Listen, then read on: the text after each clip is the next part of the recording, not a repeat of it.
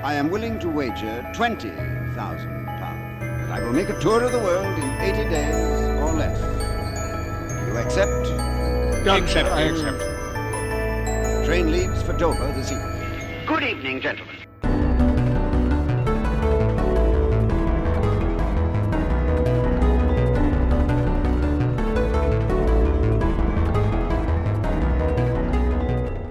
Hello everyone and welcome to 80 Days in Exploration podcast. Today's podcast is brought to you as ever by three history and geography nerds in an internet-powered balloon.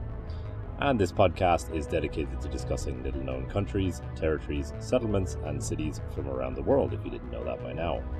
My name is Luke Kelly. I'm broadcasting from Dublin, Ireland, and joining me today are... Mark Boyle in Vancouver in Canada.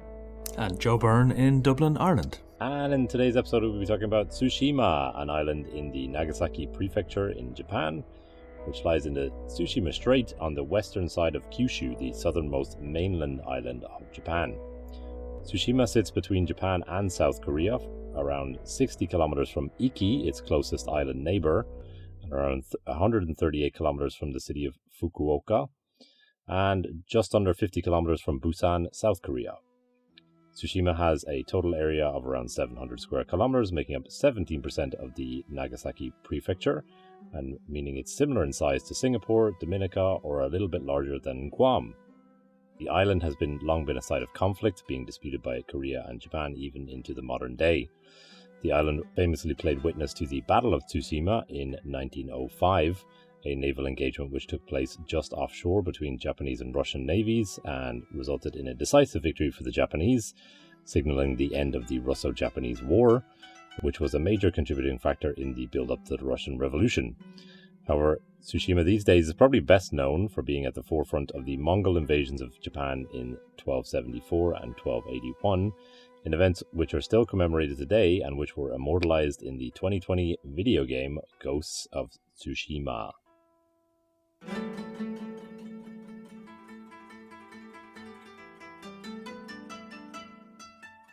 That game has made searching for information on Tsushima very difficult. Yes. It has. It absolutely has. Everything I tried to Google, I just came up with video game strategy guides. Yep. It's a small place, so a popular game has really eclipsed the actual island in terms of English language SEO. I imagine probably most people who are listening to this have maybe heard of it through the video game as opposed to through anything else, but we'll see. Mark, did you live in Nagasaki Prefecture when you were I didn't. Japanese? I did know people who lived there, but... You were nearby, right? Yeah, not like that neck of the woods, and like it's pretty fair to kind of highlight that this is one of those things where it's like technically in Nagasaki Prefecture, but like it's like it's not anywhere near there. It's just like administratively it's been wedged in. Yeah, it's much nearer to. What were your numbers there? Like, it's nearer to Korea than it is to Kyushu? Is it? Oh yeah, much nearer. Yeah. But okay, which makes it an interest. That's why it's interesting. That's why we're talking about it.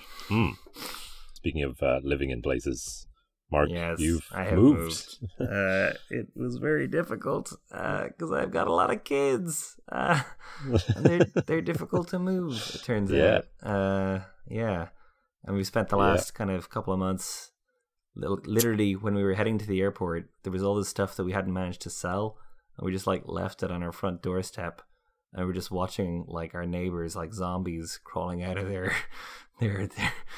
caves to like to fight each other for our scraps. Pick through your belongings. Picking the meat off our corpse bones. Ooh, a bedside cabinet. Excellent. That was weird.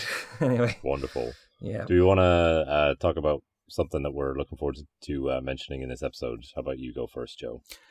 Well, I'm looking forward to being able to talk about not one, but two kamikaze, the origin of the name used for the kind of Japanese suicide bomber plane in World War II is a divine wind that intervened not once but twice in Japanese history, and is quite remarkable. Like, and Tsushima, was features in the story of that both times. So not particularly gloriously, but it's there.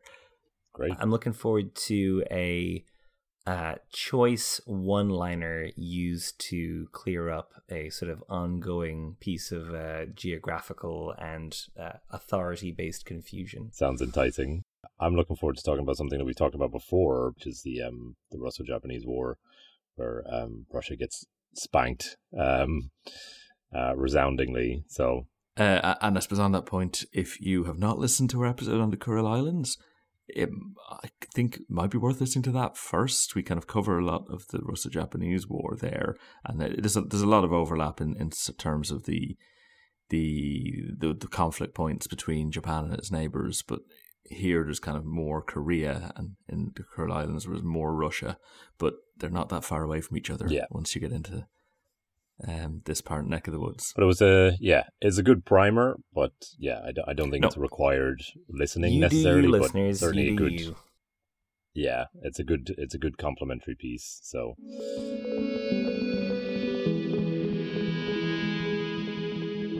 I guess to kick off, in order to sort of talk about the history here, we need to highlight the dispute between Japan and South Korea over Tsushima, and it's actually I think a small group of islands as opposed to one island. But yeah, for the purposes of the podcast, I think we'll just be referring to it as the main island. Much of the conflict stems over kind of who had a foothold here first. And this is one of those cases, as far as I can tell, where most of the sources that I read are biased in one way or the other. Yeah. So I can't make any promises of 100% accuracy or not annoying anyone necessarily who has a vested interest in this question, but we'll do our best. Basically, Tsushima has been a Japanese territory for almost its entire history, at least since the 8th century.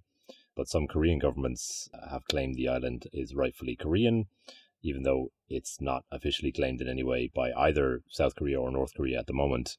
The royal court of Korea's Joseon dynasty recognized that the island was inhabited and controlled by the Japanese at some point, as most sources do, and it generally maintained that the island had been Korean territory since antiquity, but that's despite a lengthy Japanese occupation of the island that it fundamentally believes belongs to Korea.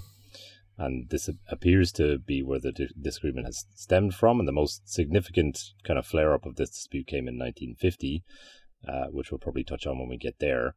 According to Japanese legend, Tsushima was the sixth of the great lands of the Eightfold Isles to have been borne by Izanami and Izagani, a divine brother and sister who helped to create the islands of Japan. The island itself has a humid subtropical climate, and it's strongly influenced by monsoon winds. The average temperature is around 15 degrees Celsius or 60 degrees Fahrenheit, with highs of around 30 degrees Celsius or 86 degrees Fahrenheit in summer, and hovering just in and around freezing during the winter months. It tends to rain a lot more than the main islands, and it is a little bit colder than most of the main islands of Japan. Could I just say on the mythological thing, it's important to Japan's worldview that they think that these 8 islands were the first things created in the Shinto worldview, and that does shape your view of the rest of the world. That these islands appeared, that the Japanese are the first people, and at the dawn of time, born of the sun. Mark, do you know? Yeah, maybe, but the sun thing is also a double for the Chinese looking out into the sea and seeing the sun rising out of Japan, hence Land of the Rising Sun, because they were the ones who kind of actually set the cultural kind of reference points. The Japanese might have liked to reinterpret, but there you go. But archaeological evidence suggests that Tsushima was settled by hunter-gatherers from both the Japanese archipelago and the Korean peninsula, from the Jomon period, which begins in 14,000 BC. And this period was rich in tools and jewelry made from bone, stones, shell, as you would imagine in an island culture, pottery figurines, and lacquerware. In the Yayoi period, which is 300 BC to 250 AD, during which Japan settled from an agricultural society using methods that were introduced to the country initially from Korea. So it's quite likely that Tsushima was probably one of the earliest places that this transition began to happen. So in 1999, archaeologists in this region uncovered a number of artifacts from around that period on Tsushima, including 100 pits believed to have housed the pillars that acted as supporting structures for raised floor warehouses. as well as some 10,000 pot shards dating from the Yayoi So era. that would imply like rice agriculture if you're storing Yeah. grain in warehouses. You're growing Exactly. grain rather than hunting gathering. I'm amazed by archaeologists. Like the earth is a slightly different color here, and from that we can tell you a whole lot. Like they got so little to work with. Yeah, basically one of the archaeologists in that report that I read said, like, the structures of the houses give the impression that Tsushima has been strongly influenced by continental Asia as opposed to the sort of island cultures of Japan at that time. So he said it appears that foreigners had come to reside together with the inhabitants indigenous to Tsushima. So we're already getting this kind of tussle of different cultures, given that it lies between the Korean peninsula and the islands of Japan.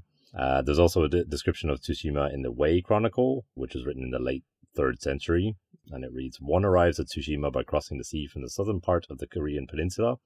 The island has steep mountains, many forests, as well as some 1,000 households. The islanders earn their living through trade and eat much marine products, as they do not have good paddy fields." Okay, that's going to be a consistent problem. Yeah. And that's a Chinese source? Yes, that was written by Chen Xiao, a bureaucrat of the Western Qin dynasty. So that would have been somewhere between 265 and 317. Okay, so this is an outsider kind of visiting on his holidays. Yeah. Kind of. Exactly. Yeah, no, it's not good land. Not good land. Yep. Not great, but plenty of fish. So in the Yamato period, which is a period of Japanese history when the imperial court ruled from the Nara prefecture. Near Kyoto. Yeah. It appears to have spread its influence as far as Tsushima, and perhaps even as far as modern-day Korea. Okay. And then in the 600s, there were 3 Tang invasions into the Korean peninsula, which spurred the building of fortresses on the island, as well as on nearby Iki Island, which we mentioned a little bit earlier, to protect the outer borders of the Japanese kingdom. And along this fortified line they had water towers which were installed, by which information on enemy movements could be transmitted quickly, I assume by possibly smoke signals or flags or something like that. So, and then the last point I have here is Buddhism, along with Chinese writing, was initially transmitted from the Korean peninsula via the Eastern Channel to Japan in the 5th century by way of the Straits of Tsushima and likely via the island itself. So again, we're seeing it's kind of an entry point for both culture and agricultural practices and a lot of other things from what we would call continental Asia, I guess. So that will probably set us up quite well for the next section, I think, Joe. And it actually sets me up quite well for that thing I wanted to discuss about the name. If we're talking about the introduction of Chinese writing and Buddhism and so on. The name is a bit odd. So when we decided we were doing this, I hadn't heard of Tsushima. I think Mark, was it you suggested or Luke? One of you, anyway. And I can't remember have now, actually. Very rudimentary Japanese. I've visited twice and learned enough to know what place names mean. And I knew Shima meant island. That was one of the very few bits of vocab I had. And then I looked at, and I'm also learning Chinese at the moment, so I looked at the name in kanji. I was like, that second bit is a horse, which is pronounced ma in Chinese. And that first bit, I don't know what's going on. So instead of the name being something island, it was something horse. And that first something is pronounced sushi. But the first character means kind of right-facing or correct or something like that. It's doi ma Sturdy horse in Chinese. Like, place isn't known for its horses. It isn't known for being correct in any particular way. And so I dug into it a little bit, and I'll put a link in the show notes to a discussion between some amateurs on a Stack Exchange about that. Kind of like, where do you think this comes from? But somebody dug up like an older reference to it as 2 characters that mean port island, Tsushima, which seems like a more obvious origin. Yeah. Still not that exciting. There was also some suggesting that the other character could mean like a pair, and the island does kind of look like 2 islands. It wasn't actually split by a canal till much later, but it's kind of got 2 halves. So the theory is that the Chinese or the Koreans using Chinese writing had come up with a way to write the name that the Japanese were using down in their own sound system. And then when the Japanese became literate in that system, they just adopted this kind of somewhat ill-conceived way of describing the place that involves horses. But I thought that was interesting. Most people may not, but I just wanted to put it out there because it was the first thing that struck me. It's like, what kind of island is this? Oh, it's a horse. Yeah. I mean, I haven't read anything about horses in They any of my have research, a very so small indigenous horse population. They're quite sturdy and quite endangered. Okay, but, okay. That's not it. That's not what you're naming the island after. So not that sturdy. They're that endangered. Yeah.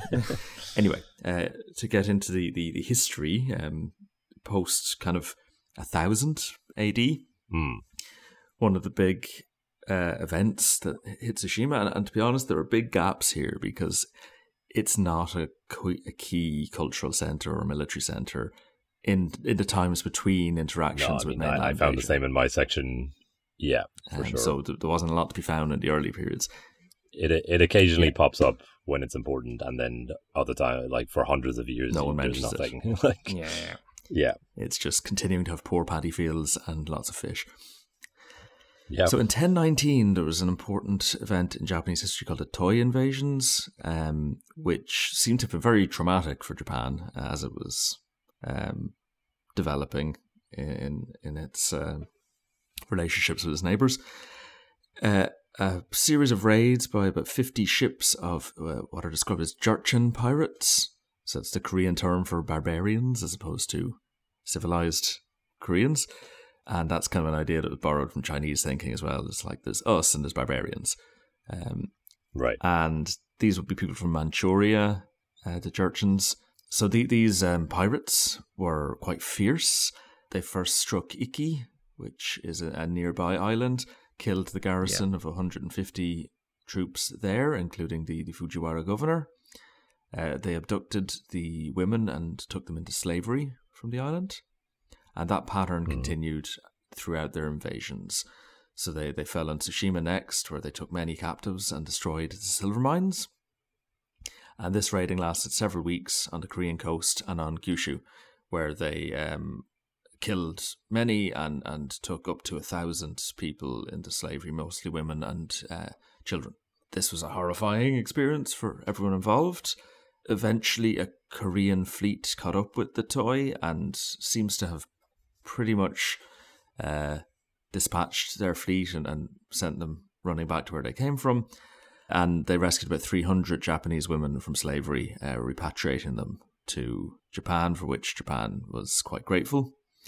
In 1246, so skipping forward 250 years, the Shugo of this area, so that's the kind of military commander of Tsushima, who was the Abiru family, they rose up against their superiors, who were the authorities in Kyushu, based at Dazaifu. So that was the military court that was ruling the southernmost island of Japan at the time. And it was the seat of the Kamakura shogunate, so the kind of warlords who were top dogs during this period. So the Shugo rose up against them, and they were heavily put down by a man called Koremune Shigehisa, who, in thanks for re-establishing order for the shogunate, he became the kind of hereditary land steward of Tsushima. So his descendant. So, thanks for putting down those pesky rebels. Exactly. Have the place. Here's you're the king now. Yeah. You're the governor, the duke, essentially. Yeah. So he's an ancestor of the So clan, who will end up ruling Tsushima for like about 1,000 years. So this is an important moment. The Koremune clan taking over. Okay. In 1267, Sukakuni So, who is a descendant of that guy, who's still, a generation later, is still playing an important political role on Tsushima. Yeah. He received an envoy from Goryeo, which was a kingdom uniting three kingdoms in Korea. And in fact, it's where the name for Korea comes from. Yeah. That's what in English, that's we sort of anglicized Goryeo, which was Goryeo, yeah. And so Sakakuni So received an embassy from Korea at Tsushima and conveyed them to Dazaifu to give a message from the Mongols to the, inverted commas, King of Japan. Of course, that wouldn't be taken well by the Emperor of Japan, who believed he was descended from the sun. But I think the Mongols have been quite pointed in calling him a king. This is a source of conflict between China and the rest of the world regularly. They're like, we have the only emperor. Is this the first contact between Tsushima and the Mongols that you're aware of, Joe? So yeah, the Mongols kind of started knocking on the door of China about 50 years earlier and under Genghis Khan, and kind of were now in control of most of China. They now reached the coast and they're ready to keep going. And we're looking further. So this embassy of Koreans that were sent to talk to the Japanese, they were sent to ask for tribute, and there were veiled threats of violence implied if they did not. Pyramids of heads, so on, you know. Yeah, but obviously there was a big ego battle there between the Japanese seeing themselves as an emperor. You know, why would an emperor pay tribute to another emperor? The Koreans emperor? were doing veiled threats. I think they were doing pretty well after having 50 years of Mongol rule. Yeah. They're like they're gonna make mincemeat of you. Like they're gonna devour your pets. Like, Yeah. I don't know. I can't get this across clearly enough to you. Like, I could flim-flam around here, but it'd be wasting our time. Run for your lives. Fearsome horse warriors and the ocean, you know. Yeah. You've never heard of Genghis Khan. They've been there for 50 years, and I'm the one telling you. Ah, lads, like, Jesus. You have no idea what's coming. Japan, famous insular. So anyway, so this is one of the first records I could find of the So clan in Tsushima acting as this kind of go-between between Korea and Japan. You know, so an embassy turns up in Tsushima to say, hey, we'd like to go see the shogun or the emperor or whoever has practical power at the time. Yeah. And they go, yeah, we'll take you. And they bring them safely. So this is a role that they continue to play for centuries, and is quite important. But anyway, these veiled threats don't stay veiled for very long, because obviously Japan, the quote unquote king of Japan, doesn't pay his tribute to the Emperor of Heaven. Awkward. And on the 5th of November 1274, there was a fleet spotted from the shore of Tsushima. Simultaneously, the shrine to Hachiman caught on fire. Completely unrelated. I have written here, it would have been an omen of bad luck in the view of most people. I would imagine. But Deputy Governor Sakakune So, he interpreted it as an omen of warning, which is somehow different. As well as the guy warning you about the mountains of heads that you're soon going to be encountering. Yes. Yeah. So he didn't think that it meant they were going to fail. Hachiman did a number 2 in its trousers and stole a canoe and just rowed out into the sea, giving everyone the finger and saying, "You idiots, I got the last boat." It was seen as an ill portent by the mayor of the town. So. Yeah. So 1247, we get the invasion of Japan by the Mongols under Kublai Khan.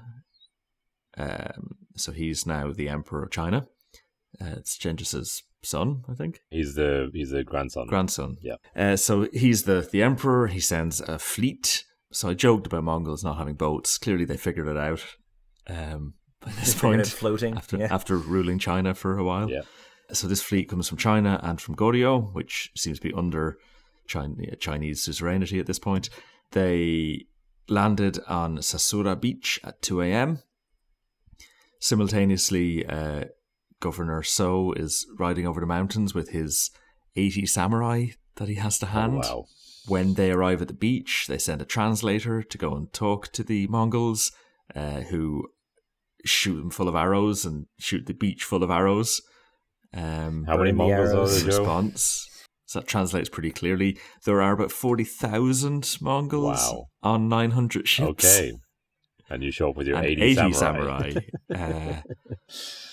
Yeah, so, I mean, I'm sure they were very brave, but they did fail to repel the initial Mongolian invasion. You can just imagine being one of those samurai and, like, cresting a hill and seeing 900 ships. maybe Hachiman Shrine had some knowledge we didn't have. So we'll each kill 500, and that'll Yes. balance out. That works out at That'll about make a 10 dint. ships worth of Mongols each. Wow. So he was not successful, and he and his sons Umajiro and Yajiro all killed themselves in defeat, as you do. A bit of seppuku of a mourning. I hope the Mongols killed many of the samurai. They didn't all kill themselves. That would seem counterproductive. The mighty Japanese warriors all killed themselves before the battle started, lest they be shamed. It would be a good way to by- freak out your enemies. Exactly, yeah. However, the Mongol army, so Tsushima was toast, but the Mongol army did not succeed in its goal of conquering Japan. It was eventually thwarted in Kyushu, the nearby, relatively speaking, Very big. main bit of Japan, by the kamikaze hurricane, which is seen as a divine providence, some pointing to appeals to Hachiman. He's a Shinto god of everything. He seems to be like farmers and war and all kinds of things. I should say at this point, I haven't actually played the game. I don't know. I assume neither of you have, but I think this is kind of the period in which the game Ghost of Tsushima is set. Is kind of this in between period where the Mongols take over Tsushima and then are looking to kind of. So I did read a little bit about the game as part of my reading in this section, because I was trying to figure out when it was set. And as you say, it was definitely this era. So Inverse.com had an article about it, what's the true story behind it. So essentially, this Sony game replaces the samurai leader with a playable character who is kind of the kamikaze personified. So in this universe, you repel the Mongols by Stabbing them, fighting them as a brave samurai rather than being a hurricane. So was not successful, but if he had been, that would be the computer game. Right. Okay. Interesting. I think. But this kind of last stand at Tsushima is obviously quite legend-inducing. It's quite heroic. I mean, it's 80 men standing against max of 300. Yeah, exactly. That movie from the 2000s was based on Thermopylae. Thermopylae. Yeah, there you go. So similar kind of a doomed last stand type stuff. Yeah. Yeah, we love that stuff. Yeah. As storytelling creatures, it's much more interesting than. And then the well-matched armies fought for a while. Yeah. And, so as I say, they were saved by the weather, by kamikaze mean like holy wind or sort of spirit wind. Divine wind, I've always heard it translated as. Yeah. Kami are sort of the. Literally, Kami just means God. innate spirits Kami of and things. Kaze is wind. Yeah. God wind, basically. Yeah. In 1281, so what's that, 7 years later, a second invasion on a larger scale again hit Tsushima first on its way to Japan. I don't even have any details of what happened that time. I think Tsushima was less of an important bulwark in the second, better stocked invasion. I mean, presumably the Mongols had stayed there a bit. They were sort of dug in on Tsushima by that point. I would have thought. Yeah, I don't know about that. Okay, to be honest, interesting. I think the Japanese cleared them out pretty well after Kamikaze. Okay. And Japan was better prepared. However, this time, yet again, another kamikaze destroyed most of the Mongol fleet, with 2/3 of the men killed and many more rounded up and executed. Now, note here, some of the Song Chinese troops in this invasion, who were former allies of Japan, they were allowed to sail home to southern China, presumably because they might cause trouble for the Mongols and destabilize the regime. If they had been treated kindly by their former allies, it seems logical enough. Yeah. It's kind of like, we'll let all the Scottish soldiers go in the hopes that they won't turn, mess up British politics for us, and maybe it'll go well. Yeah. It's that kind of a relationship, I suppose. So coming back to Tsushima specifics, Sukekuni So and his followers are enshrined as kami at the Komadahama Shrine in Komada. That is in Izuharamachi, which is part of Tsushima City. It's kind of that would have been a town at the time. Okay. In this shrine, there's a ceremony called Meigen no Gi, a ceremony of resounding bowstrings every year. in which people equipped in suits of armour parade around a town and shoot arrows towards the ocean to pray for peace for the island. That's held every November 12th during the Komada Hama Shrine Festival. Cool. So this heroic last stand is still celebrated on the island, at least. In 1366, so Mongols put to bed, they don't come again. So 2 divine winds blowing your massive fleet to smithereens seems to get the point across. Japan would say that that's evidence that, divine powers are on their side, and the Mongols might have just concluded that the weather wasn't conducive to invading Japan. At least don't do it at the same time of year every year. Yeah. Will be my takeaway. So in 1366, the king of Goryeo asks for help cracking down on pirates. So again, having a memory of the piracy that caused Japan great trouble. I think Japan was keen to help out in that. And again, Tsushima was the emissary, the interlocutor between these two kingdoms. And on 1395, upon dismissal of the Imagawa clan from military rule of Tsushima, the So clan, who had been the land stewards for quite some time, they became the Shugo, the military governors, for 6 centuries to come. So they'd already been on the scene for quite a while as lower level officials, and now they're the top dog. And they would they continue to do that role for 6 centuries, and then in the 15th century would turn into daimyos as the kind of structure of Japanese society got a bit more feudal. So yeah, that's me. That's how we kind of get up to the 14th century. Okay, let's take a quick break here, and we'll be back just after this.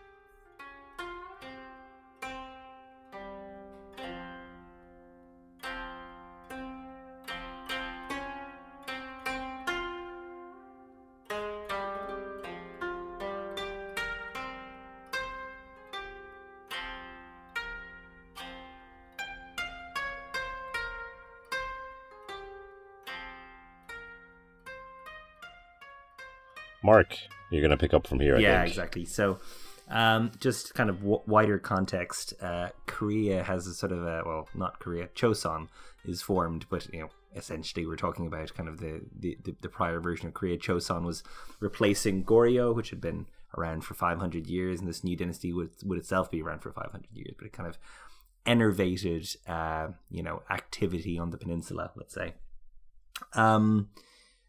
But this change was precipitated by a few things. Goryeo's preceding state had been weakened by infighting, then ended up on the wrong side of their new neighboring regime, the formidable Ming dynasty of China. I found this paper, The Island's Place in History, Tsushima in Japan and in Choson, 1392 to 1592, by Kenneth Orr Robinson. And it painted this picture of it being really hard to claim that the islands were either Korean or Japanese in this period, because Tsushima was a, quote, zone of interaction where cultures collided and often converged. The main chap of this time was So Sadashige, again, of the So dynasty. He was the current governor of Tsushima and had been pretty successful in getting the islanders to do a lot more trading and a lot less piracy, which was kind of warmly welcomed by the powers that be on all sides. Yeah, I didn't really mention the piracy, but that was a thing they've been up to. I mean, island people on important trading straits, it's just kind of like, Makes sense. It's what you do. Yeah. And there was piracy there, but there was also kind of piracy closer to the Japanese mainland as well. It wasn't just like, it was here, it was all over really. I think I'd heard Iki Island maybe was a popular pirating Probably base. makes sense. I don't know. Small. Now it's nice base, I guess. Yeah. Well, anyway, so Sadashige, who'd been able to calm everybody down on their love of piracy, died in 1418. And Tsushima went on a bit of a piracy binge, making them a lot harder to ignore by their much more powerful neighbors. So, hey, the governor's dead. Do you want to be a pirate? Exactly, yeah. So, 1418. He wouldn't let us be pirates. 1419, the Koreans, or the Chosunese, let's say, they created an administrative entity called Teimado, kind of starting to slightly more officially claim some kind of formal relationship ownership, let's say. There was an invasion, the Oe invasion of 1419. The Korean king Taejon. These are kind of like the Korean overseas territories. It is very like that, actually, as we go on. He was quoted as saying Tsushima belongs to, quote, our country, suggesting a claim older than the documented settlement by Japan. On the 19th day of the 6th month of that year, Korean forces sailed from Masan to attack Taemado and bring their pesky pirates to heel. There was 227 ships and over 17,000 soldiers landed in Aso Bay. The Korean general Yi Jong-mu first sent captured Japanese pirates as emissaries to ask for surrender. When he received no reply, he sent out expeditionary forces, and the soldiers proceeded to raid the islanders and pirates and plunder their settlements.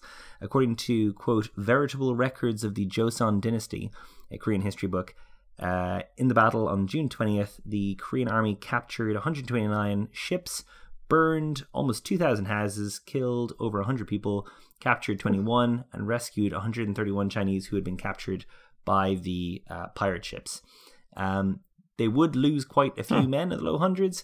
That is, unless you ask the Japanese, in which case they lost 2,500 men. So, yeah. Similarly, disputed. Yeah, exactly. So, certainly, something happened. I think everyone agrees something happened. It's not common in modern history that people do that, where they're like, no, we murdered a lot more people. Yeah, the flavor has changed, I guess. So regardless of this Japanese account, this was considered a pretty successful piece of work by the Joseon dynasty. So Sadashige was replaced by his son So Sadamori. Again, this led to less piracy. Taejon, king of Korea essentially, highlighted that he had loads of proof that Tsushima was actually historically Korean, but then provided none. Yeah. It's going to come out soon, guys. It's going to come out soon. It's really big news. In 1420, a man claiming to be an emissary of So Sadamori presented himself at the Korean royal court, saying basically, we'd just love to be Korean. It would be so nice for Tsushima if we could be Korean. So we would just love it. Which sounds very thin, like so thin maybe it didn't happen, but okay. And so Korea then changed how they interacted with Tsushima, including changing the status of ships coming from there.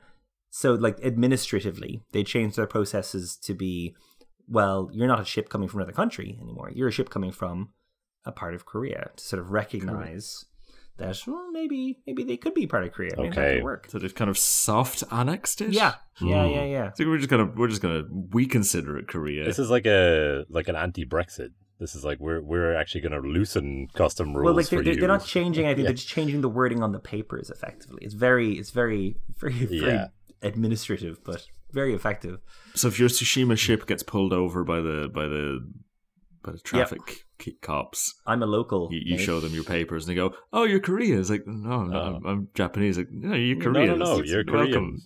So going the other direction, then we got this Korean envoy who's en route to the Japanese shogun. He stops off in Tsushima and spoke to the pirate leader there, who was apparently the real strength of the place, kind of at the time. He's head pirate. That's pretty strong. So the Korean envoy decides to query this, check again with this guy who had come over and said, Tsushima would love to be Korean. So the pirate king responds, he would fight 100 battles and die 100 deaths before the ownership of the island would be removed from the Shoni, which was his kind of pirate clan. After this, So Sadamori, who was governor still, was kind of taking orders from this pirate guy, clarified the position to Korea that the previous envoy was nobody and to not listen to him. And basically, they also kind of importantly, they sent it to the equivalent of the Foreign Office to underline, we are a different country, so we're going to communicate with you in that way, rather than to the Korean governor who had been appointed to rule them. To Tsushima. So to kind of underline, we are not Korea. And I think the Shoni and the So had a long relationship. I think the Shoni was a bigger, more powerful family on the mainland. But I couldn't quite dig into that relationship. You do find websites that kind of list all of the samurai clans and all their history, but the level of detail is quite variable. So after this, Korea kind of doesn't seem to take this very well and keeps pulling up pieces of unverified hearsay and reinterpreting kind of something that happened in history to kind of then force the point of, you see, this proves that Tsushima has always been Korean. Like they're kind of, they're just really not dealing with this well. The vague assertions of Taejong, the Korean king, got like wound into Korean history. So it, like we've kind of said before, it makes it really hard to take any of the Korean history of this place kind of with. Yeah. Like a Korean guy visited here 1,200 years ago and left a TripAdvisor review. So it's obviously Korean. Yeah, exactly. So they didn't ignore, as in the Koreans didn't ignore, that this place had really significant Japanese history, and they were able to see the kind of the practical reality that, you know, it's full of Japanese people and the Japanese are running it and so on. But also the 1499 map they had clearly had it as being part of the Gyeongsang province of Choson. So it does seem like they were kind of slowly driving themselves mad with this thing. They they get it, but they still don't get it. You can't let go. And a Korean map from this time acknowledges that, yes, it's Japanese, but says something along the lines of, we don't know when they took it from us. So stop the steal. Yeah, exactly. Yeah. When was you didn't the notice steal? at the time. When was the steal? We don't know. We weren't there. It was maybe 1,000 years ago. Can you tell us when the steal was? Yeah. So the paper I read spent quite a bit of time getting into the discussion of maps, and there was these two weird features of this that I wanted to draw up. The first was that apparently some Korean maps used to, assumedly on purpose, draw Tsushima much closer to the Korean mainland than it actually was. So that's an interesting a nightmare for navigators. But I guess.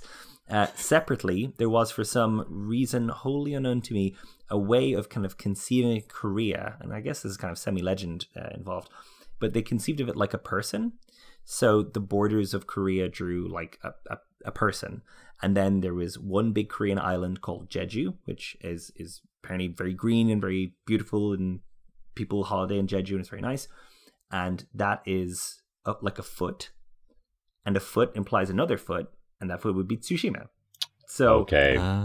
So the body of Korea cannot have only one foot. It must have it's a second essentially foot. the idea, yeah. That is an interesting nationalist take. Yeah. It's kind of, well, obviously this island's part of our island because the other it's foot. a man. Yeah. Like Ireland's a teddy I'm bear. going straight to Google Maps now. It doesn't. It doesn't work.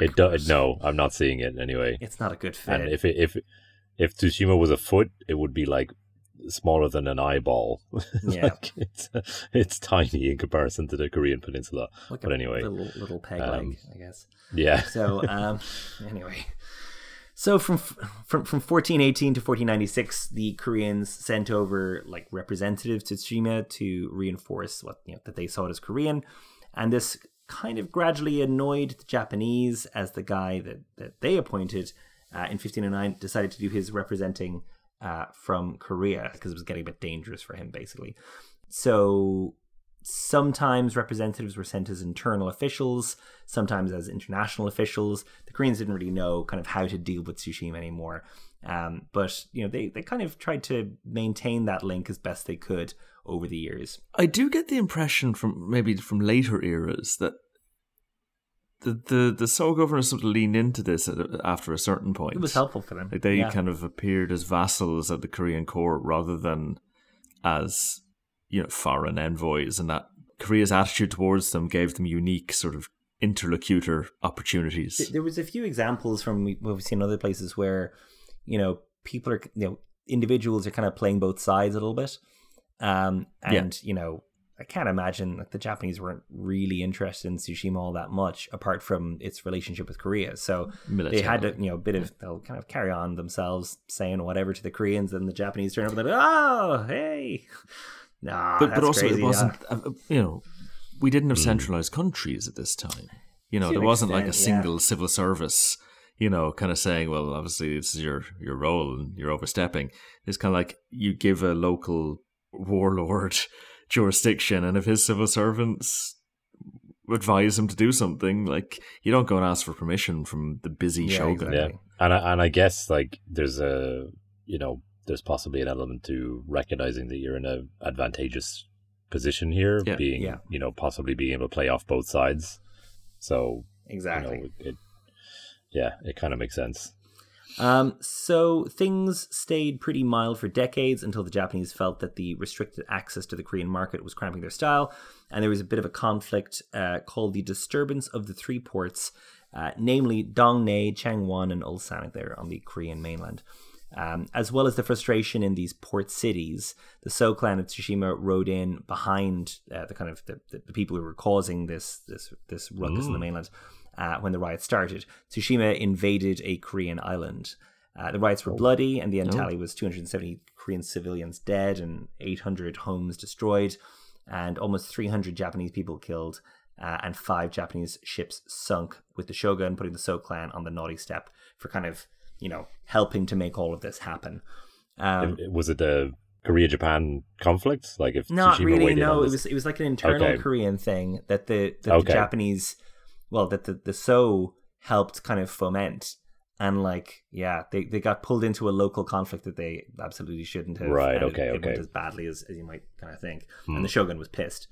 That said, Shogun Toyotomi Hideyoshi came to power at the end of the century, seemed to think that, actually, we don't need to be so peaceful with the Koreans, and decided to invade all of Korean China, using Tsushima as his forward base for the enterprise. So, That doesn't go well for him, does it? No. In 1592, a fighting force which consisted of 158,000 warriors and a navy with 9,200 mariners flooded Korea. In reserve, he had another 100,000 armed men in northern Kyushu.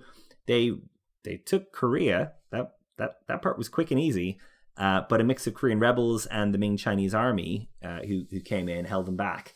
They tried to invade again, and I've seen 1597, 1598, but Toyotomi died soon after, and the plan kind of died with him. It was just seen as, this is not successful. We're not making this work. There's a History of Japan podcast that's quite good. I remember listening to it years ago. I remember this bit being fascinating. I think bad weather played a big role again in failures in that invasion. Just don't invade anywhere across the Straits of Tsushima. Just stay in your island. Just stay in your island. But this is kind of not quite a reverse kamikaze, but I'm pretty sure that there were storms in a way that made it very difficult to keep the Japanese army supplied when it was invading Korea. Yeah. And that makes sense. And that was a feature of why it didn't work out. It was a little ill-conceived. There are times of the year there when you're getting like a hurricane for like a week, and they're not always like hitting into the mainland, but like they're streaking across there. So yeah, I can see. If you've ever seen a Korean movie, it's just raining all the time. Yeah. It's just so rainy. So the next 100 years are pretty mild as far as kind of historical events go. Tokugawa Ieyasu, he's kind of really famous Japanese historical figure, recognizes the So clan. They're officially given Tsushima Fuchu domain. And then you just have a load of Korean envoys coming kind of, about once every 10 years to Tsushima as well. Relationships between Japan and Korea are pretty well restored. You say there, Mark, that like it was really rare for a family to keep their land in this period. Ieyasu was a real reformer and shook everything up. A reformer, he put the old world to the sword, essentially. Like he burnt it all down for the most part. But I guess.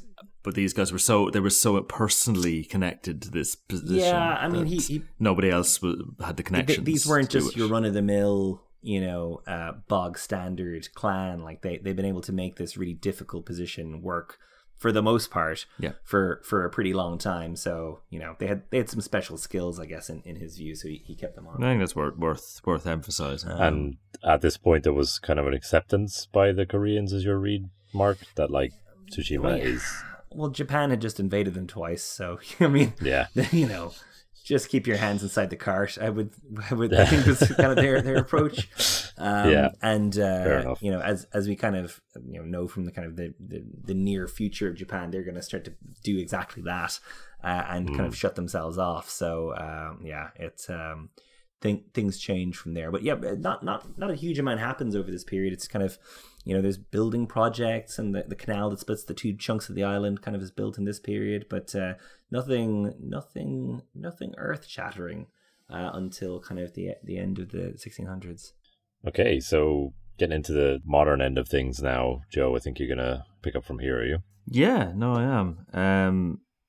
So, yeah, this in the, I suppose, called the early modern period, we see a little bit of, more of a focus on economics and trade development and all that kind of stuff, and less killing. on war. Yeah.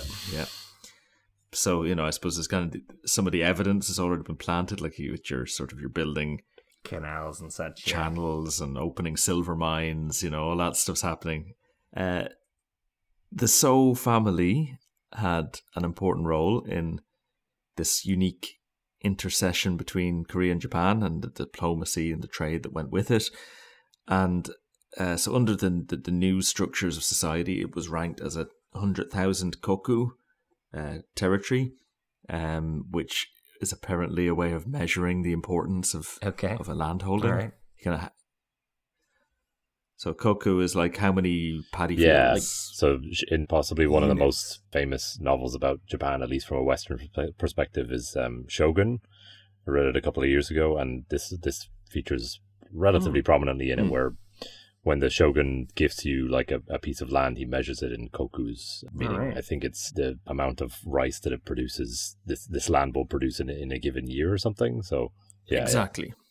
Which on mainland China is very sensible, because like that's why the Edo period can move the capital up to around Tokyo, wasn't it? It was because that was good, flat, arable land, and if rice is your main crop, then that's how you measure how many people can you feed. Just two things to throw in. One, I think you're right at kind of the Tokyo point in that I think it comes down to the flatness of the land, because you can't just measure land, because 85% of Japan is uninhabitable essentially, because it's just these sheer mountains, and you definitely can't grow rice on that land.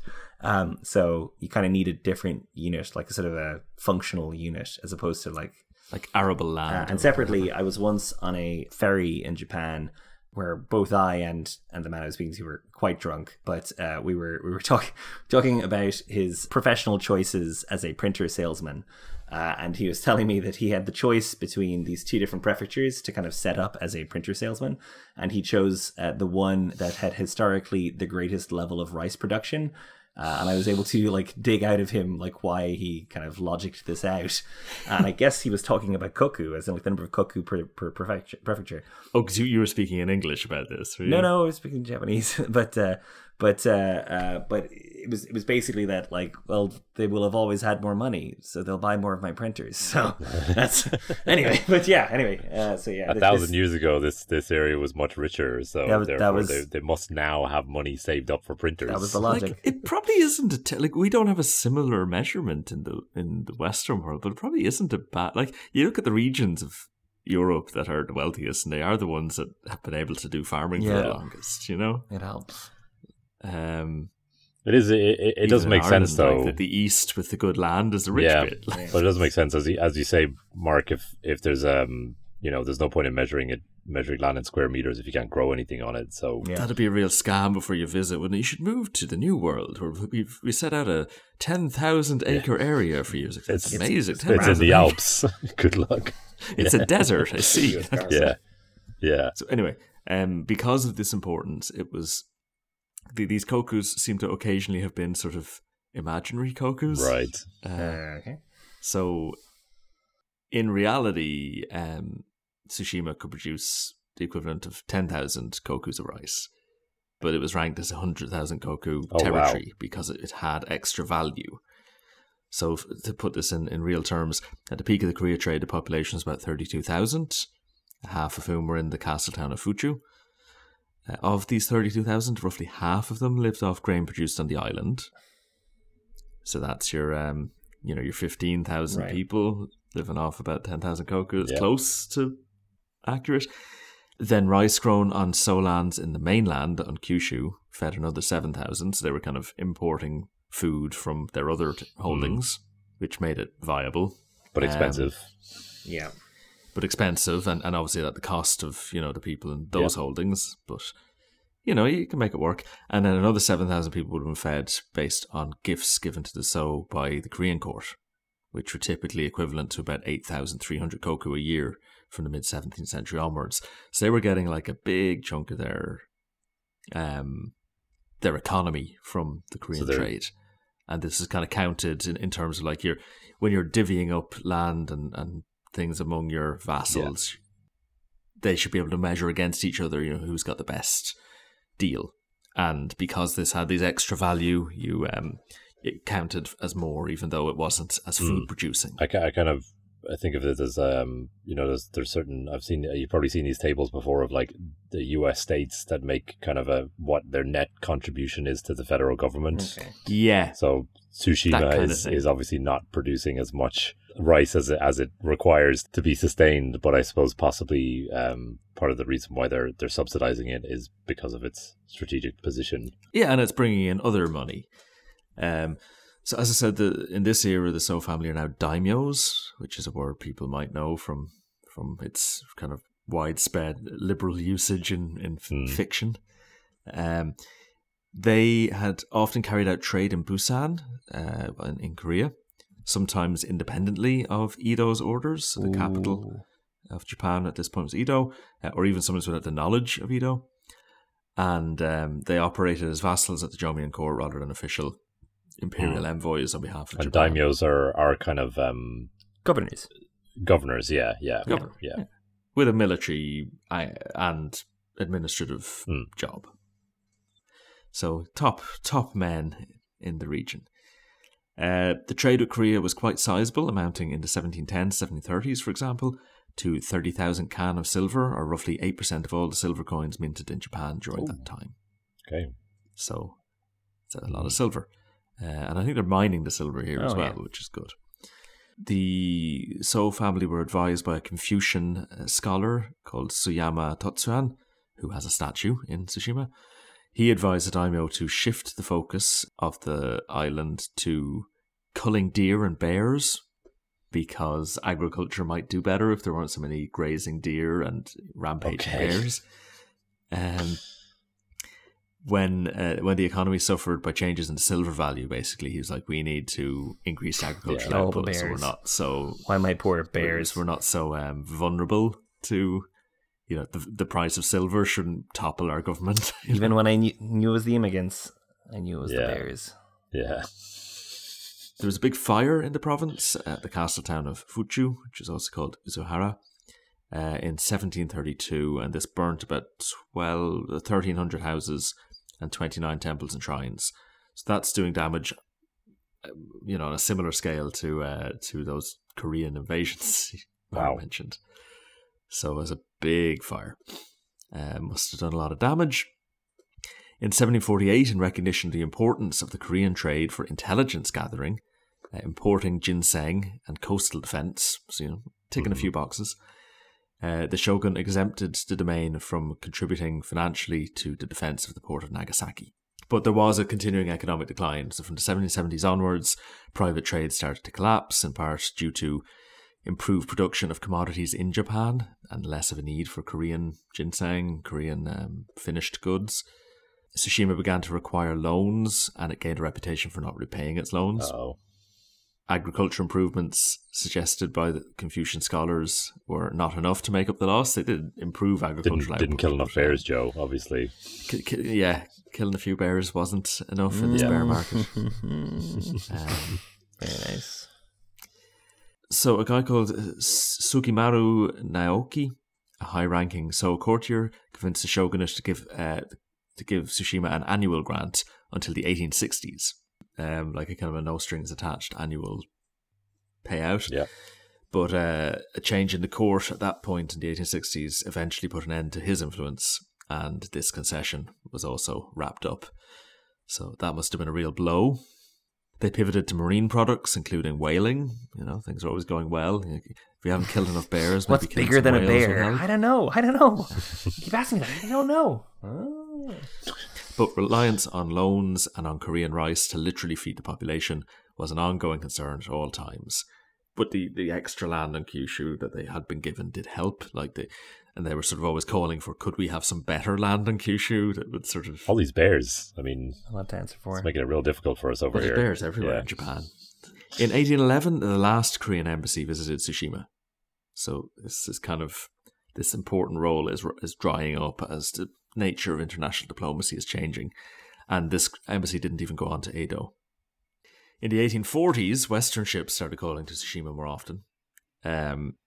Officials, and we know that Japan is really nervous about Westerners. Is this the period during which it was closed to Westerners? I think it was closed in 1840s. It's around the time where the Americans forced them to open up. The black ships arrived. I think that was the late 1840s. It was like 1848 in my head, but yeah. So it's at that period where all these Western powers and the Chinese indeed are knocking at the door, kind of demanding Japan open up and trade all their fancy things with the rest of the world. The world needs Pikachu. And Tsushima was kind of part of that. So officials argued for the importance of fortifying Tsushima as a bulwark against potential invasions, and they sent to Busan for teachers to instruct them in what was described as, in the source I read, as Dutch writing. I assume, European writing in general. I mean, it hasn't, as we've seen historically, hasn't been great as a bulwark against invasion necessarily. No. They always try. The British had also done some hydrological surveying of the islands, which should make you nervous.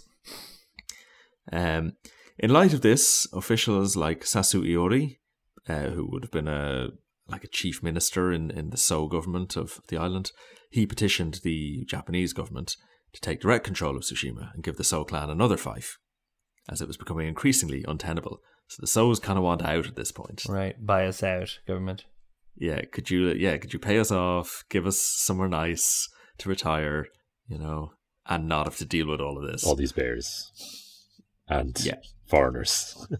This culminated in 1861 with the Tsushima incident, which was one of the catalysts for conflict with Russia. So a plan had been made by Vice Admiral Ivan Likachev,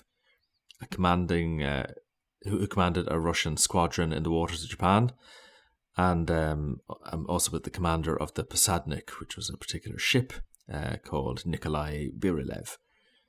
They had worked together with the Russian consul at Hakodate, a man called Goshkevich, on this plan, with the understanding that St. Petersburg was on board. The Russian government thought it was a great idea, but they would also deny all knowledge if the plan failed. Okay.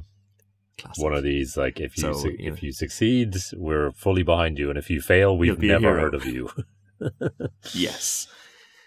I think so. This is the 1860s. This is after the Japanese have allowed embassies and trading posts at Hakodate in the north of Japan, and the Russians have. I actually visited there last time I was in Japan. Like, there's a Russian Orthodox church and an embassy on one street. There's an Anglican church and a British embassy on another street, and there's an American embassy around the corner, and they're all kind of on the same hill. The Japanese had given an inch, and now this ship wanted to lead the charge and sort of thin end of the wedging it open. The aim is to appropriate Tsushima by setting up an unauthorized military base or all-year anchorage. The Posadnik arrived in the inlet of Ozaki and demanded landing rights. The shogunate was understandably very nervous of Russian intentions. As our long-time listeners will recall from the Kuril Islands episode, Japan had already seen Adam Laxman, who was, despite his name, a Russian officer. He'd burnt several villages in the northern islands of Hokkaido decades earlier in the face of Japan's isolation policies. And Tsushima was not one of the open ports that the Russians were allowed trade with, which I think were Nagasaki and Hakodate and a few others. So once again, as with the Kuril Islands, Sakhalin and Hokkaido, Russia was raising questions about the territorial limits of Japan. They were kind of trying to pick off the edges. Tension simmered as the governor, So Yoshikazu, awaited instructions from Edo and instructed his samurais and his farmers against any rash actions. Kind of keep your powder cool, your powder dry, guys. Dry powder. But then a second ship arrived with formal requests to build on Tsushima, which were ignored. The Russians started surveying with a boat, like a launch, and they crossed a picket line erected in the bay by some farmers. And of course, farmers would have been armed at this point. You kind of had, they would have been your reservists, militia. Your militia, exactly. That's the word I was looking for. So violence erupted, and one Japanese farmer, Matsumura Yasugoro, was killed, and a samurai was captured, and he probably, what did he do? Committed Seppuku. There you Seppuku. go. Yeah, of course he did, yes. Capture a samurai, you're not going to have him for long. So after 6 months of refusals, local edicts from Nagasaki, and diplomacy with the embassy, the Russian embassy in Hakodate had failed, the British Vice Admiral was asked to help. John Hope had a fleet in Japanese water. They were invited to force the Russians to withdraw, and British foreign policy at the time was to avoid territorial entanglements in Asia and also dissuade other Europeans from territorial entanglements in Asia. So London and NATO had aligning goals here. The British obviously famously had no territorial entanglements in Asia at all. Territorial entanglements. Like India. Yeah. Oh, Jesus. Well, I think they mean East Asia. Hong Kong. Like this was before Hong Kong, wasn't it? No, I think we're in the middle of it, 17. I think we're after. No, this is about the same time. Yeah, okay. Yeah, the British have not never been hypocrites on foreign policy. So, but the enemy of my enemy is my friend was the opinion of Japan. So that kind of blew over. But again, the officials in the Seoul court were very keen to have the Japanese government take it from them. So Sasuiori again petitioned for the government to take Tsushima, but at home he was embroiled in a succession scandal about which of So Yoshikazu's sons would be his heir. He had various consorts, of course, as you do. And Sasu backed the son of, I think his primary consort, Midori, while Yoshinojo, the son of his samurai wife, was favoured by a more vocal cohort who were called Sonojoi, which apparently means revere the emperor, expel the barbarians. Okay. It's kind of a political party with quite a clear angle. There's too many of these Christians around. So what would you call it? Like hardline nationalists, maybe? Traditionalists. And they backed the samurai wife's son, which makes sense. They assassinated this chief minister, Sasu, and the ascendant faction, the Brits out or Russians out faction, they allied with another domain and convinced the daimyo to abdicate in favour of their chosen son. This internal disorder basically meant that Tsushima was left out of the Meiji Restoration. So like in mainland Japan, big changes were happening. Feudalism was being abolished in favour of like a modern nation state, and they were busy murdering each other in ways that meant they didn't really get a seat at the table there. So that the Han feudal system was being abolished. Tsushima domain became part of the Izuhara prefecture in 1871. The next year it was transferred to Nagasaki prefecture, where it still is. And its districts of Kamiagata and Shimoagata, which as far as I can tell just mean upper and lower department or like county, they were merged into the modern city of Tsushima.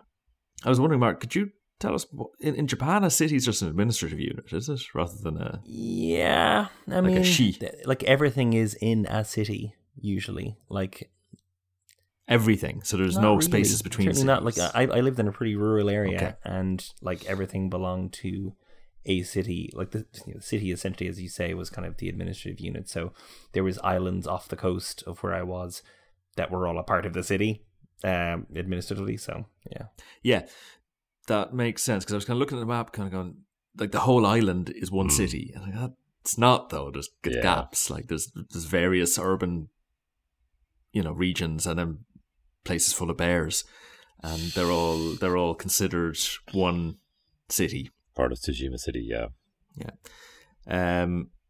So the So family suggested that the government's foreign affairs minister should take over management of relations with Korea. They're really checking out, like at this point, like that ending their own role. Trying to check out for like a generation, for 100 years, a couple of generations. Soyashi Akira took a role as the deputy foreign minister initially, trying to like re-establish relationships with Korea, but no longer as a vassal at the Korean court, but as the imperial representative. So he kind of, in a transitionary period, he did that. He kind of took on a civil service role, but it was no longer hereditary. 1876 led to the Treaty of Gangwa, a treaty of amity giving Korea rights to Japan that they now give Westerners to trade with Japan.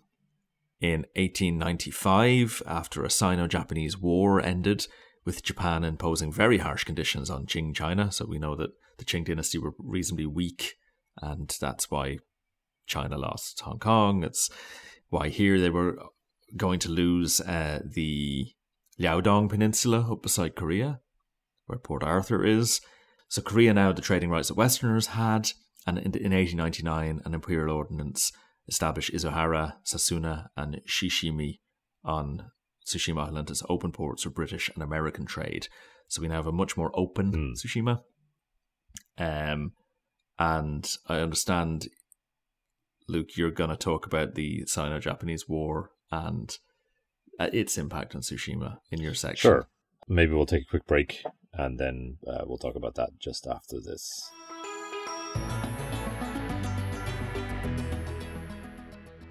Konnichiwa, listeners. We hope you're enjoying this tale of trade emissaries, territorial disputes, and divine winds. As you know by now, this podcast is supported exclusively by listeners like you. You can help the show to grow by telling a friend, leaving us a review, or sharing your favourite episode on social media, wherever is good these days. You can also support us in keeping the show on the road by subscribing to our Patreon. Patreon subscribers, like many of you already are to podcasts what kokus are to the economy of a Japanese feudal lord, and it will help us invest in important things like web hosting, music, research, and or a well-equipped samurai army. If you want to find out more about supporting the show, head over to patreon.com/80dayspodcast to check out all the details. But for now, back to Tsushima.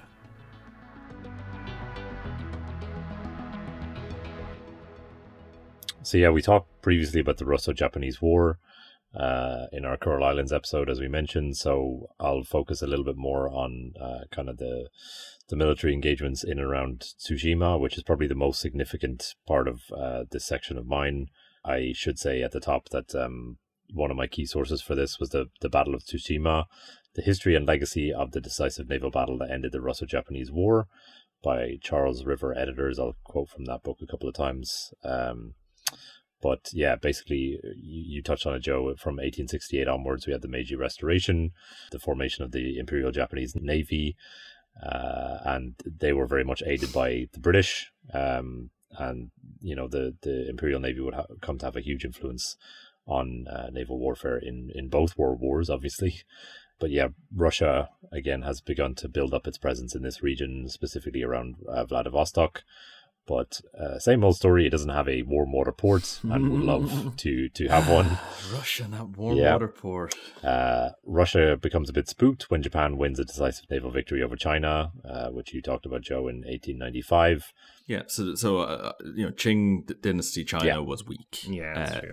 and very vulnerable to having bits chipped off it. So you know, in our Kowloon episode, we talked about how Hong Kong was lost in the Coral Islands. We talked about other things.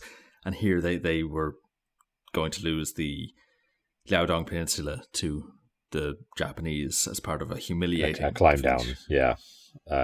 So Japan is obviously kind of the up-and-coming power in the region at this time, and it expands its influence over Korea, which borders on Russia.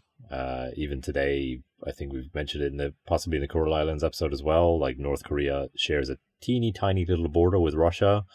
You have to zoom in very far on Google Maps to find it, but it's like a 10 or 15 or 20 kilometers or something. It's very, very small. It's definitely wide enough to import arms. For sure. So at this point, Russia, Germany, and France form a super team in what's known as the Triple Intervention against Japan. Sangoku Kancho. Yeah. Forcing it to give up Port Arthur, which it had just gained control of from China.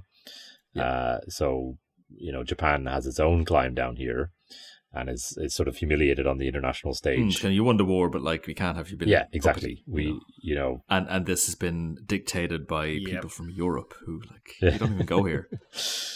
I mean, Russia has at least had the good grace of like colonizing a whole chunk of Asia in order to have a say in the matter. But when you've got, you know, the French and the Germans kind of dictating your policy in this region. So 1 year on from that climb down, Russia negotiates a 25-year lease on Port Arthur, giving it that warm water port, at least for a time.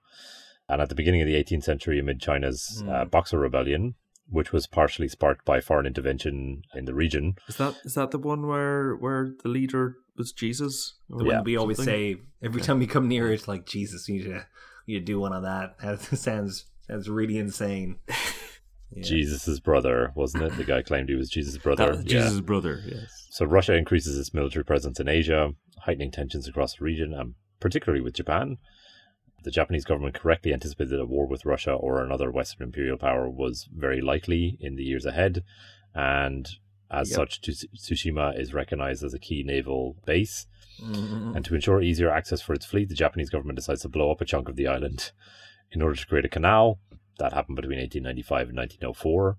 The Manzeki Seito Canal was first opened at 25 meters or 82 feet wide and 3 meters or 10 feet deep, and was later expanded to 40 meters wide and 4.5 meters deep, having been blasted through a mountainous rocky isthmus of the island between Aso Bay to the west and Tsushima Straits to the east, which technically divided Tsushima Island into 3 islands at this point. I think there was an earlier canal. Because there was the earlier canal that happened in the 1600s.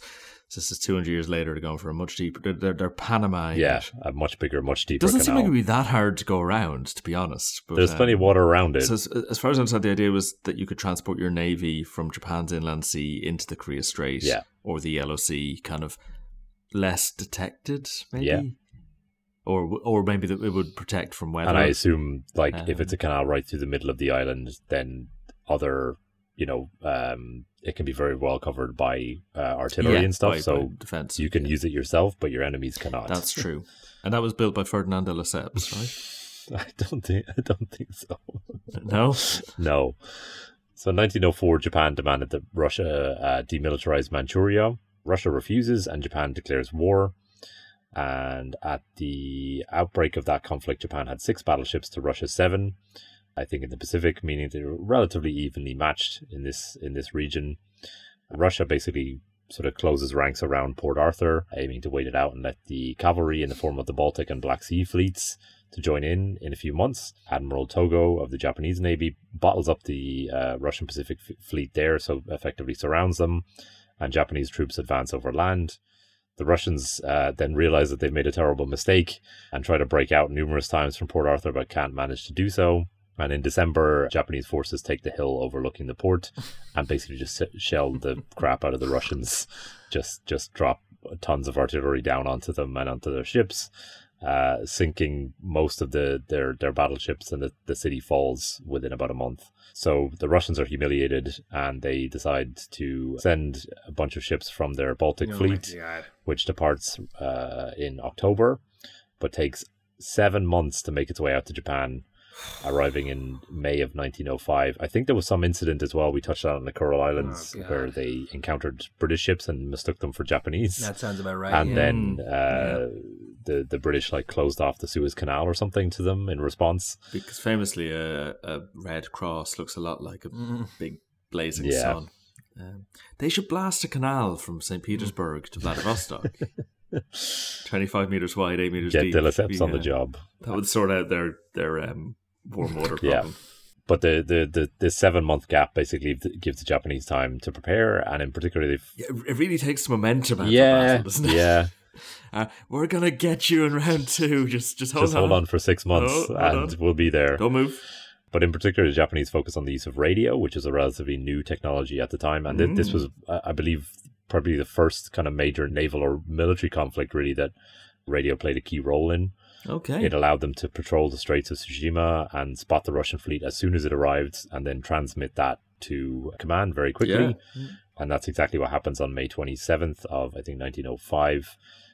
Thanks to their superior tactics, their slightly faster ships, and their innovative use of radio, the Russian fleet is decisively beaten off Tsushima in a battle that is still celebrated today. This is, as I mentioned in the intro, one of the things that I think Tsushima is best known for in Japan nowadays. The victory is greeted with astonishment on the world stage. It's headline news kind of globally. Russia is the first Western power to be decisively beaten by an Eastern force. And in Japan, the defeat is a huge source of national pride. Imperial Russia was among the kind of most powerful nations of the world at this time. Yeah, And Imperial Russia standing on the world stage, and internally is very badly damaged. So in The Guns of August, quite a famous book about the early days of World War One, American historian Barbara Tuchman argues that because of Russia's loss, that was kind of destabilizing to the balance of power in Europe. I think it hastened the Russian Revolution, and it also emboldened the Central Powers and contributed to their decision to go to war in 1914. I was actually, when you started talking about this, it was the Russian Revolution was what popped into my head, is that like, you know, because the Russians went into World War One, as did all countries, and it was awful for all of them. But like, the Russians were stinking the joint out on the way in, you know. At least some of the other armies were having successes, and were managing their colonies, and so. And only 10 years earlier, Russia had been spanked in Asia. So how much faith would you have as a Russian fighting man that, like, no, they have this, they'll sort it out? No, they're awful now, and they've been awful for a long time. But yeah, I just, to round off here, a quote from a guy called Phil Thorne, who wrote a book called Tsushima, Japan's Trafalgar. And he says, Tsushima was not only the culmination and climax of the pre-Dreadnought era, it was the most decisive naval battle ever fought. Other battles are more well known, but they did not achieve such a result, neither in their decisiveness nor in bringing the war in which they were fought to a conclusion. Okay. And just there wasn't much for role in World War II for Tsushima, I assume. Not that I could see, no. Okay. No. I suppose it's a different era. Yeah. Yeah, Japan is expanding rather than being defensive during that era as well, which changes things. And I mean, the most of the fighting, to my understanding, that took place kind of in the battle for Japan, as it were, took place on the kind of in those tiny Pacific islands, you know. So rather than in this neck of the woods. Okay. Yeah. So I think that brings us up to, that brings us up to the 1950s. Modern times. Yeah. So near enough modern day. Yeah. It's just a couple of, I mean, Tsushima is a pretty quiet place. There's not a whole heck of a lot going on there. Most of the time, until there's decisive military events. Well, yes, but I mean, in the modern day, in terms like it's really more that kind of ongoing political aspect between Korea and Japan is still kind of its main point of relevance. Kind of kicking off with that in mind, 1950, Korea was making noises that they would be, pretty keen if maybe, they could just get Tsushima now. Could we have it, please? Because we really wanted it for such a long time. And it was ours, but we don't remember when. But we'd like it, please. And you need to remember the kind of the times that were there. There's the Americans were kind of administering the kind of setting up of a new Japanese state to replace, what had come before. So there was a little bit of flexibility here. Well, I mean, they'd already lost the Kuril Islands to Russia. So yeah, indeed. Why not another bite? The Koreans made a pitch, but the Americans were pretty convinced at the Japanese case that Tsushima had been conclusively theirs for hundreds of years. So eventually the Koreans kind of let it go, and the Americans, and I think everyone was like pretty happy with that, because they didn't want to have to have a dispute about this at a sort of a difficult time.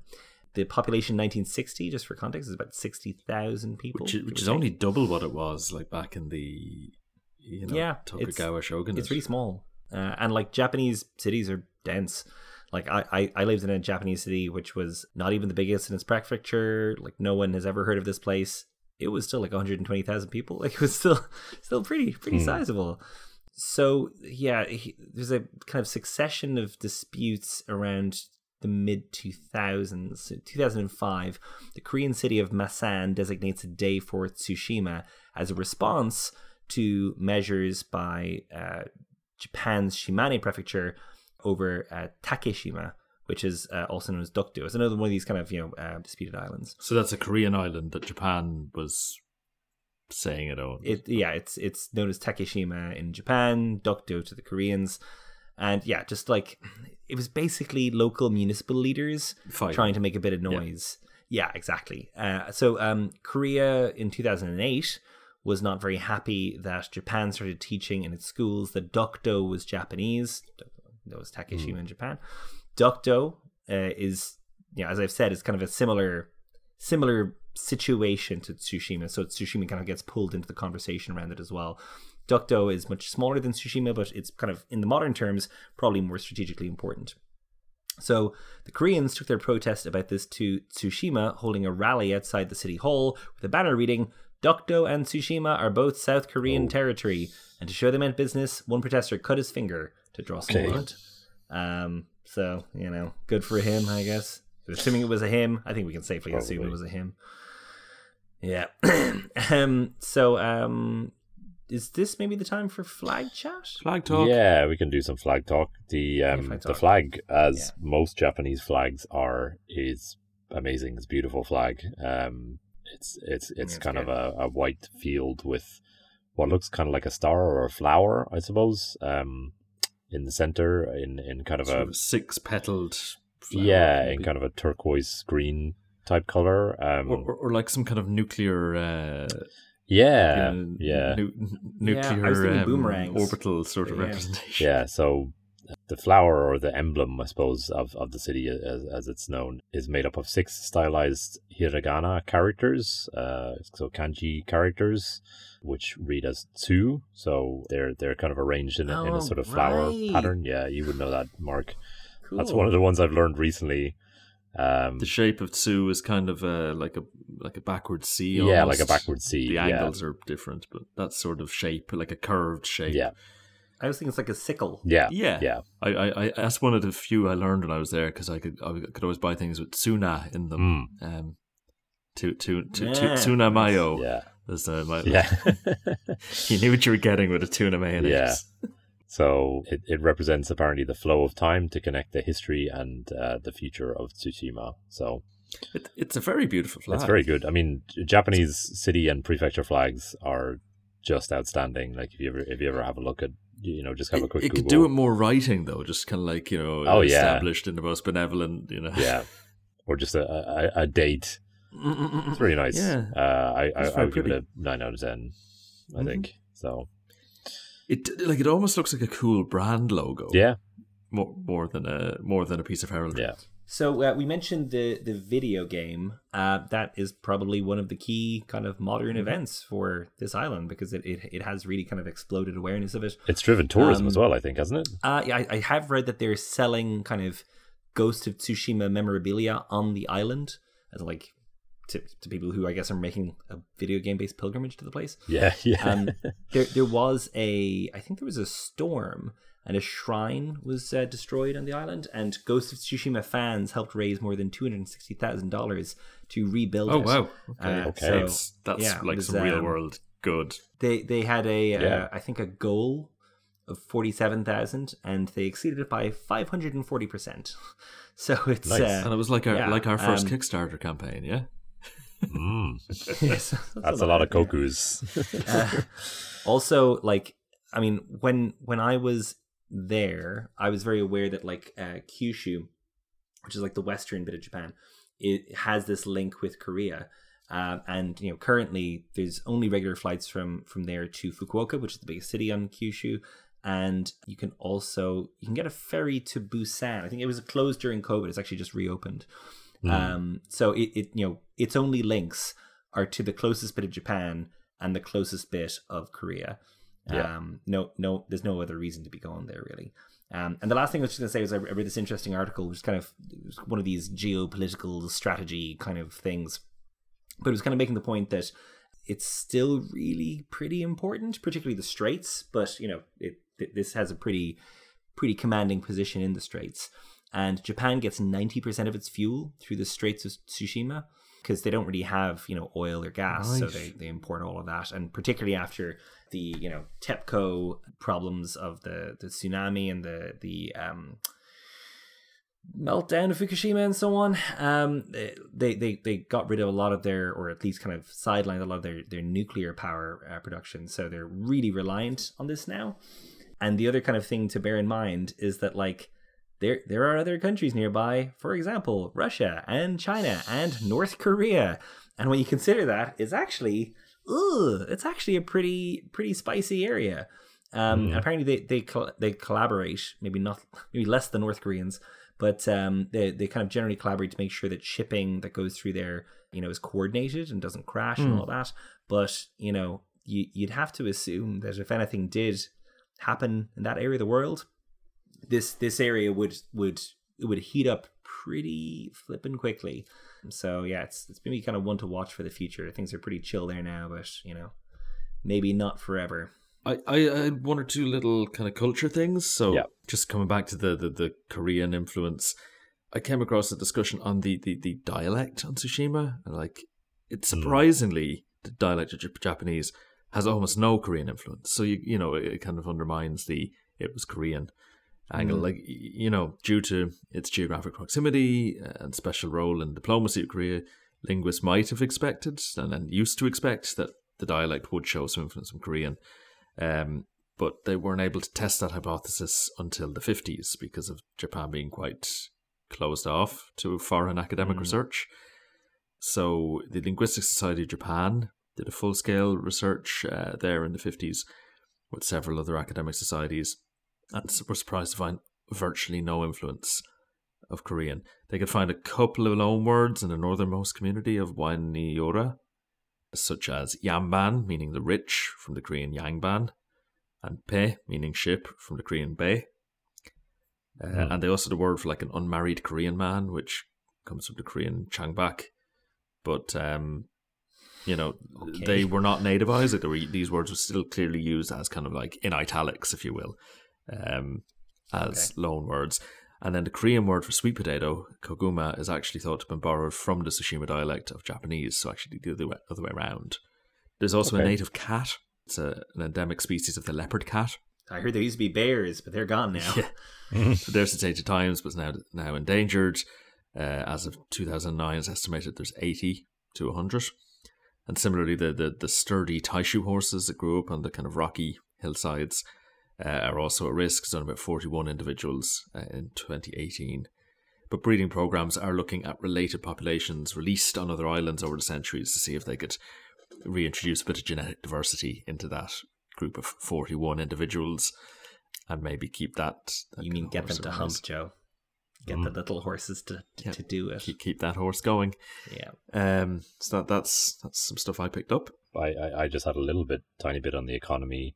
The islands are very heavily forested still to this day, so lumber is an important export. You've also got exports of shiitake mushrooms, millet, soybeans, and buckwheat. Exciting stuff. Yeah.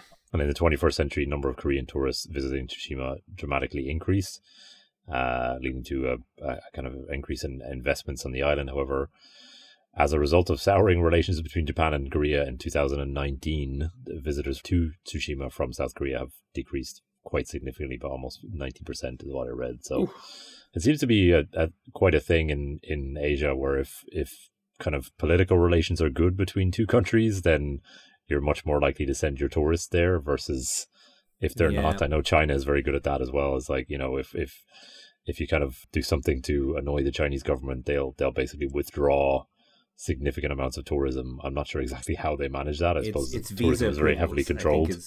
It's visa approvals. So you have 100,000 quota per year. We're friends. It can be 500,000. Oh, you were a jerk. It's down to 1,000. I'm sorry. Yeah. Whoops. It's a very it doesn't necessarily mean that the population have lost all interest in going to the place. We hate Disneyland now. Often state controlled media kind of helps with that too. So but I think the main thing is to kind of tourism approvals. Okay. Yeah. And then just on food, I had a quick look at types of food that are traditional to Tsushima. The one that popped up a few times is rokube noodles, which are made from sweet potato, which I think sounds quite unique anyway from what I know. Yeah, served in either a chicken or fish based broth, topped with either spring onions or a steamed fish paste. Do love a steamed fish paste. And originated in the Edo period, apparently. So fair enough. Yeah, I mean, sounds pretty get good. on board with that. It sounds pretty good. Yeah. So let's try it. Okay, Great. so I guess we'll leave it there for today. Thank you very much for listening. If you want to support the show, you can do so via Patreon. We are patreon.com/80 Days Podcast. You can also find more episodes at 80dayspodcast.com. And you can find us on most of the social medias, not TikTok, unless you're volunteering, Joe, to start a TikTok account. I don't know what we'd put on it. Like very, very short videos of very short clips of the podcast. I don't know. Yeah, sure. Why not? But yeah, you can find us on Twitter and on Instagram, and we're on Facebook as well. So, and you can also reach us via email as well, directly if you want to send us a message. That's 80dayspodcast@gmail.com. Should probably mention we had a problem with our email account for a while. So if you emailed us recently or in the last couple of months and you haven't heard back from us, try us again. Try us again. Yes. The account was a little bit broken.